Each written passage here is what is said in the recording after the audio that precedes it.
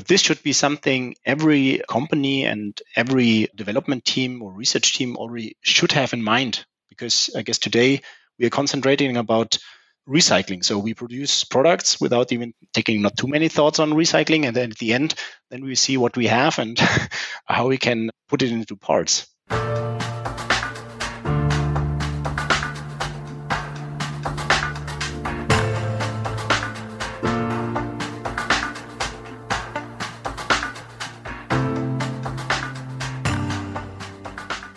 Welcome to a brand new episode of our podcast, Human and AI, Mind, Machines, and the Gradient Descent. Thanks for tuning in again to listen and to learn. We are Uli and Aburi, and we're super excited to welcome our today's genius mind, Johannes Vorsamer. He's the head of R&D Automation for cement and mining for Siemens Digital Industries Process Automation. And in addition, Johannes is also the project lead for SIMATIC eaSie, which is a truly intrapreneurial journey on the interfaces of human and AI. So let's see how that journey went. Johannes, it's super great to connect to you.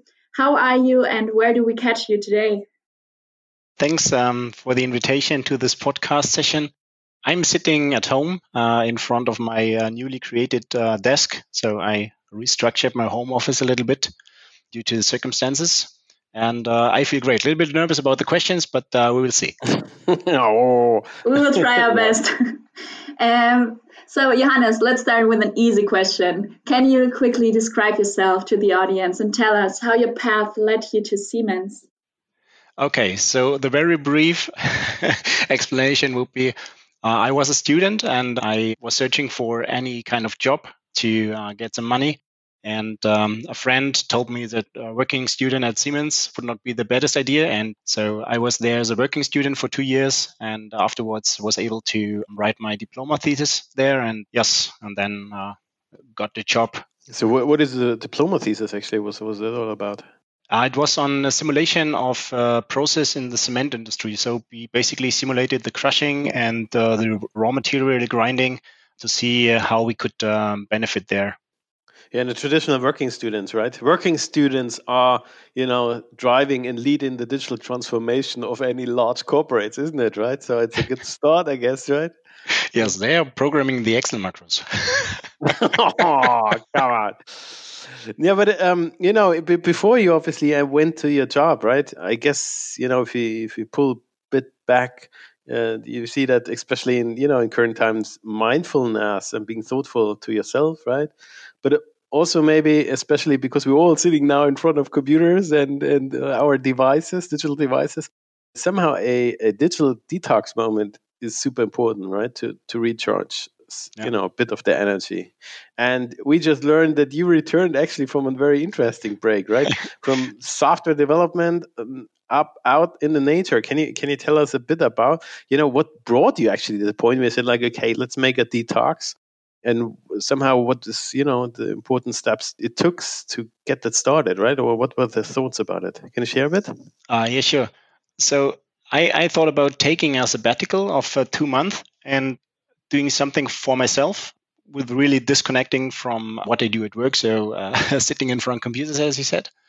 And personally, I really like to go into the forest and also do some gardening stuff, but it's more like trial and error. And I was thinking if I'm happy or taking advantage from trying to be a gardener. So what could it be like? So that's why I took 2 months off and then went to a tree nursery, worked there for 7 weeks now, and it was really a great time there. Yeah, I guess it's super recharging and rewarding doing something, right? Yes. And after now with the Corona crisis, sitting at home, it was a great alternative to leave home each day at 6 o'clock. That is true, right? That's COVID safe, right? Being alone somewhere in the middle of nowhere, right? That's actually pretty nice. So I do remember, right, when we last time met, we were somehow, still on somehow the journey on the Entrepreneurs Bootcamp on AI, an initiative, right, which is driven by crazy people pushing entrepreneurial spirit in corporate, say entrepreneurial, right? What is for you, if you look, right, and I consider you for sure one of the entrepreneurs, right, where we have in the corporation, right? What is for you an entrepreneur? Do you have a feeling on that? Yeah, this is a very good question. I would say that for me, an entrepreneur is someone who is, regardless of his role and area of responsibility, someone who is driving a new idea or opportunity that he or she sees with passion. And this, as it was his own money or company. So actually, in corporates, you are not the decision maker. You don't have the responsibility for something. But still, if you act as someone who would have, then for me, this would be an entrepreneur.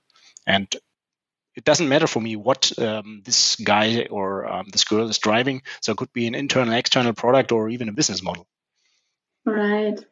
Johannes, what would you say? Can you be an entrepreneur in a large corporation like Siemens without committing to any risk or without any personal commitment?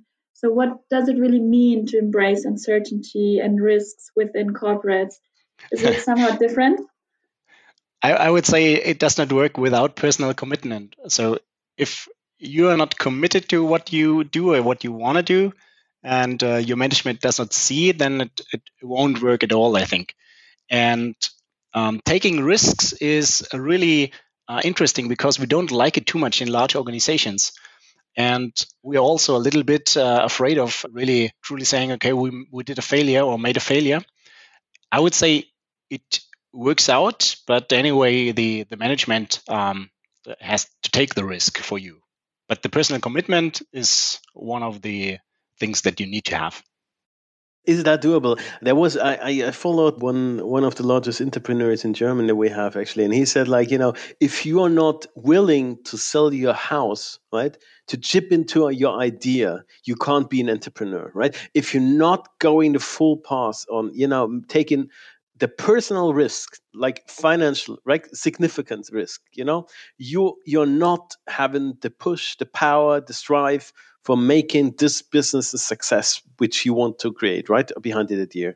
So do you think that without this crazy risk, right, which affects directly your person, maybe also because of the marvelous entrepreneurs I know, right, they all have a family, they are maybe not 80, right, they are somehow right in the middle of their life, right, but then dare to try, right? Is that doable? What I think is just, if you always have this extra, safety belt on it, right, that maybe the handicap why certain initiatives just don't get that fast, that scale, that craziness in. Yeah, sure. So I think the more risk you have to take, the more selective you are, and I guess the better the entrepreneurs are. So whenever you have, as you said, the safety belt, you would maybe step back at one moment and say, "Come on, let it go. It's too much effort to drive it further." And so the more you can lose, the better you would perform. Sure. And there's actually a nice journey, right? Also, when I think you were one of the first entrepreneurs bootcamp, right? Where we touched back and where you had the ideas with your team on eaSie, right? Which is now, I guess, called officially, right? SIMATIC eaSie, isn't it, right? Yeah. So that's quite a journey, actually. Can you give us and the audience, a bit of the past? What was that actually like from idea to, I hope, actual sales, isn't it? Yeah.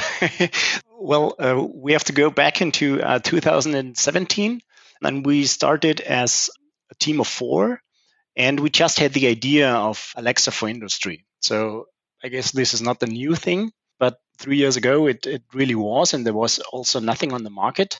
And then we were searching out for initiatives and for investors internally, of course. And the bootcamp was our, let's say, big kickoff when our head of PA, process automation, Eckhard Eberle, he signed in as investor. So there, the journey officially started. And actually, we had a lot of time that we worked besides our normal tasks and jobs that we had. And for us, it was to lose the whole project and that nobody will implement it and bring it on its way to a product. So we're back to if you risk something. So we at least invested a lot of time and we tried to bring it further. Right now we are a product, and maybe just really in the short, what is SIMATIC eaSie? SIMATIC is just because then for the branding it's easier. Almost every product is called SIMATIC, isn't it? Right? Yeah, it changes a little bit now, but yeah, actually, under the brand of SIMATIC, you can have a lot of, so it doesn't care. But what we wanted to create is a different way of interacting with industrial products. So I don't want to say speech recognition or chatbots because these words are often related to any kind of hype or software that is not really suitable. So we wanted to decrease specific knowledge people need to interact with our industrial products. So these HMIs are often not that user friendly. And in many cases, first level support, like getting an information, getting a specific technical document, would be sufficient for them. And that's what SIMATIC eaSie does. So you use your mobile app, use speech or chat or QR codes, and then you get what you need. Nice. And released since? We released the first version in June. So we are releasing a new version each month. That means it's also very different to other products that we have. So we are really like in very short release cycles.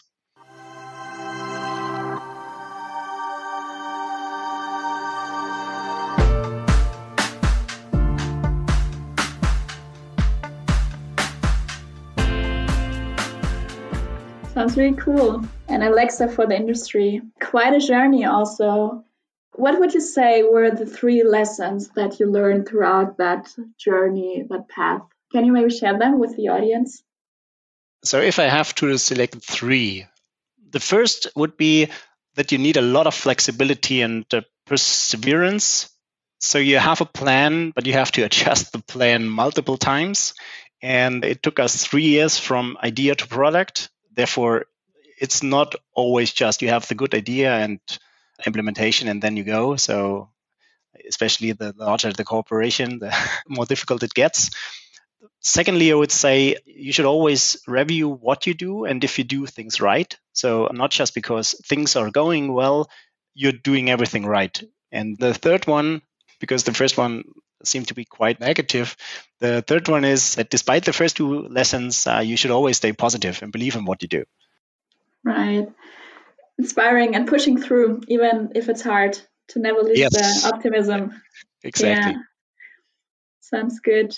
So you're working in the area of process automation, and it must be very, very exciting for different flavors of AI technology, like ranging from simulation, meeting machine learning over process efficiency or predictive maintenance to obviously companion technologies, as you mentioned.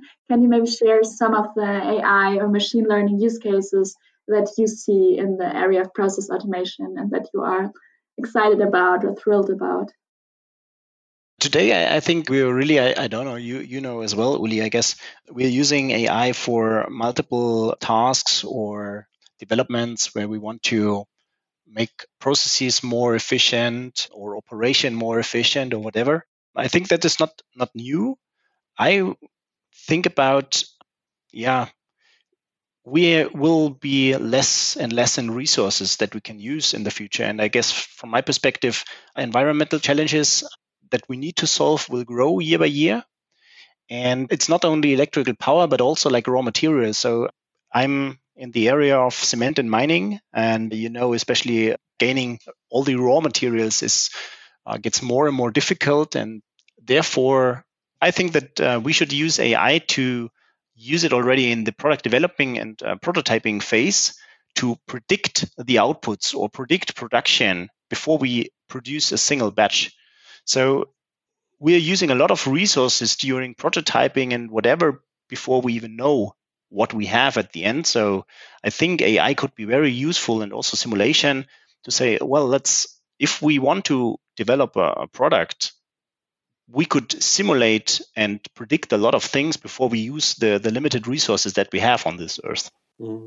Like the process digital twin, right? We just recently talked about a health digital twin, right? Because they have the notion of, we want to test certain analytical capabilities, but also, on personalized medicine level, right? Before we actually do it with a patient together, right? And we can somehow then estimate and forecast, assess, how feasible it is or what's the impact level. The same, I guess, goes also for the production side, right? Yeah, exactly. Yeah. And I think that's a nice theme, actually, a nice bridge, actually, to, because process automation is very close to having a holistic, obviously, view on the entire life cycle of production, because, production processes, process automation, these kinds of aspects. Do you have any thoughts on a concept of circular economy? And maybe its interrelation of how do we change and, impact on sustainability?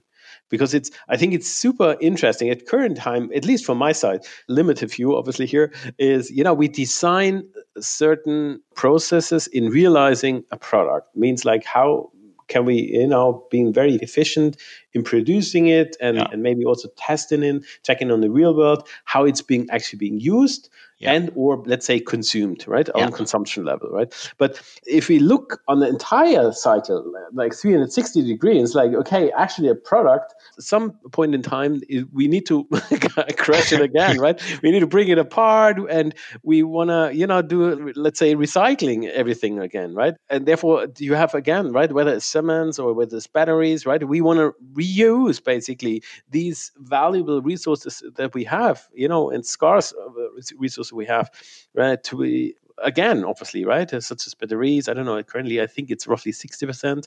Don't nail me down, but I think it's doable. Cobalt and all those crazy resources being used, right? After 95, maybe even 98%, right?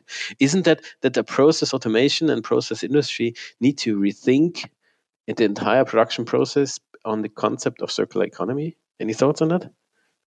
This is also a very good thought, and it's a good bridge from what I said before. Actually, you're right. When we talk about life cycle, we are not talking about recycling. We are only talking about life of a product until retirement and maybe replacements. But why not having also AI already during the development process and of a product, that we see how we can recycle it once we don't use it anymore. And I think this should be, you did call it a 360-degree life cycle, right? So circular economy somehow, a 360-degree view, right, of life cycle, exactly. And I guess this should be something that must be a part of the development process. So once I develop a product, I prototype, I should be already aware of how I can recycle it or reuse it. I don't know, whatever it is, depends. But this should be something every company and every development team or research team already should have in mind. Because I guess today we are concentrating about recycling. So we produce products without even taking not too many thoughts on recycling. And then at the end, then we see what we have and how we can put it into parts. So I could really think from product development perspective that we are really able to do something like this. But maybe there should be the government again forcing the companies. I don't know. That's the first natural reflex. Like, let's get some laws on. No, actually, I don't think that it would be the laws. It might be again entrepreneurs are pushing it, but at the same time also the environment itself pushing us to this point. So I guess once we're forced to it without having a law in place, then we will do it. Or if somebody has a really good idea, that companies take it and put it into their standard processes. Yeah, I think it's just a perspective. I imagine, right? Because if the cost of producing, let's say, batteries are that high, right? And it's with those scarce of resources, right? It's a win-win, right? Win towards sustainability, but also win in lowering the price, basically, because if you can, recycle such resources very effectively, right? And I think I hope this triggers an entire, entrepreneur field, right? Of thinking, how do we enable, this life cycle, and maybe also for companies like this crazy Siemens, right? What kind of role one can play in enabling this, from designing products throughout this 360-degree journey. Yeah. So what I'm also thinking about is, why not giving the customer already the tools or whatever, how to recycle it. So if the customer benefits also from recycling the product which I sell him, so then he's more interested maybe in also buying my products. So if I implement However, I do something that the customer benefits from the recycling, and he does not have to pay for it something, then it could also be a great business model. Yeah, I also think that like working more towards circular economy could be also a competitive advantage for the company ultimately. So on the one hand, you can like wait until there are systemic incentives by like governments. But on the other hand, a company could also just like go to the forefront and be a pioneer and just introduce systems like that, because we can probably already expect that something like that will be required in the future. And we like currently already see that there are more and more incentives going in that direction. So maybe there will be also customers that are like willing to pay more if you offer them like a more holistic product, and that you don't only think about just selling it, but also what's next, what's after you're at the end of the product life cycle. Yeah.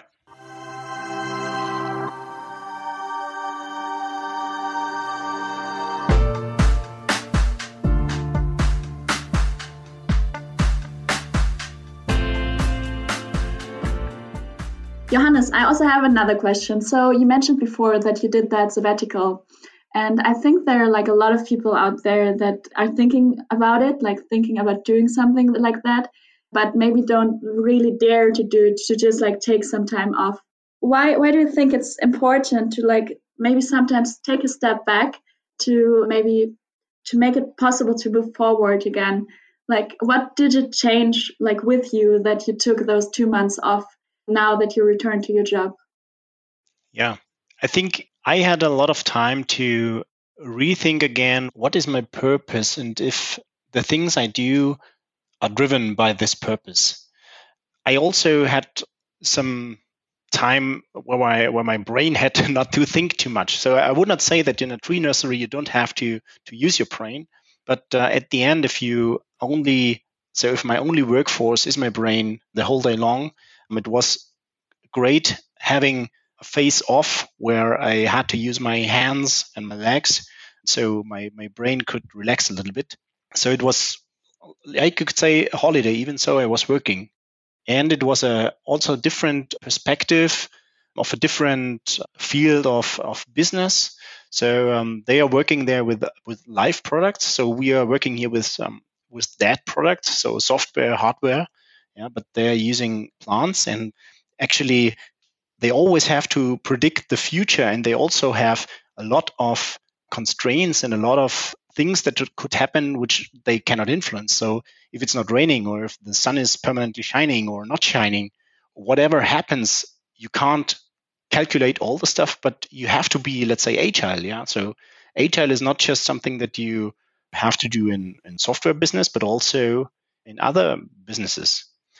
And yeah, this was for me something which was really great to experience. And I just can say to everyone, find something which you really like to do, and then take a time off and try it out.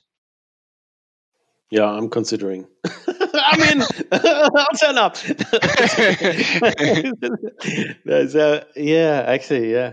But one question I wanted also to ask is actually, given the aspect, so, it was really tough time, 3 years. And whenever, the eaSie initiatives, right? And, it was somehow you had a team that is not, it's not a team that went by nature out of your department, but somehow, also different complements, capabilities from outside the world, the corporate world, let's say, right, and internal. So is there anything, and I said, like, what could have helped to speed up that thing, right? And I don't know, sure. Can you articulate something? What, in retrospective, from the idea to all these different boot camps, hackathons we run, and initiative you dream, narratives pitches you did, right? I don't know how many thousand pitches you did, right? Must be plethora of that, right? And now ending up at being part, at least on a SIMATIC portfolio, right? Is there anything where you say, like, hey, people should know, if this would be there, that would be much faster? Is there anything where you say, like, this is missing, or this would be the super enabler? I guess our organization already implemented a lot of these things during the past years. So the Entrepreneurs Bootcamp is just one of it. We had financing with the innovation fund, which I don't know, was also established more or less at the same time. And I guess the most of the tools are already there, and right now it's more or less that people get to know how to use these tools, where to get in contact to people who use them already. So this is today it's much easier than it was 3 years ago. Still, we have these hierarchy, but this is something every company has. So to come across these things and to not think into silos is always a little bit the difficult thing. But also here, I can see that the mindset changes of the people. So people are really more interested in working together than to respect silos and say, well, this is my area of working and this is your field. So this is really changing. And I guess it's easier step by step for all the, let's say, generations after us. Right. Johannes, you've been working for over a decade now for Siemens in various fields. So which would you say is the greatest lesson that you've learned in the past? I learned the most things through the last 3 years now. Yeah, I don't know for how many different departments I worked and how many different roles and job profiles. What I experienced that strong hierarchies can hinder people to take decisions or responsibility. So where I was coming from, I also did not know how to, for example, place my arguments or also to convince decision makers that I have a good idea or how to make a business out of it. And the stronger the hierarchy is, the less the people will try to push ideas forward.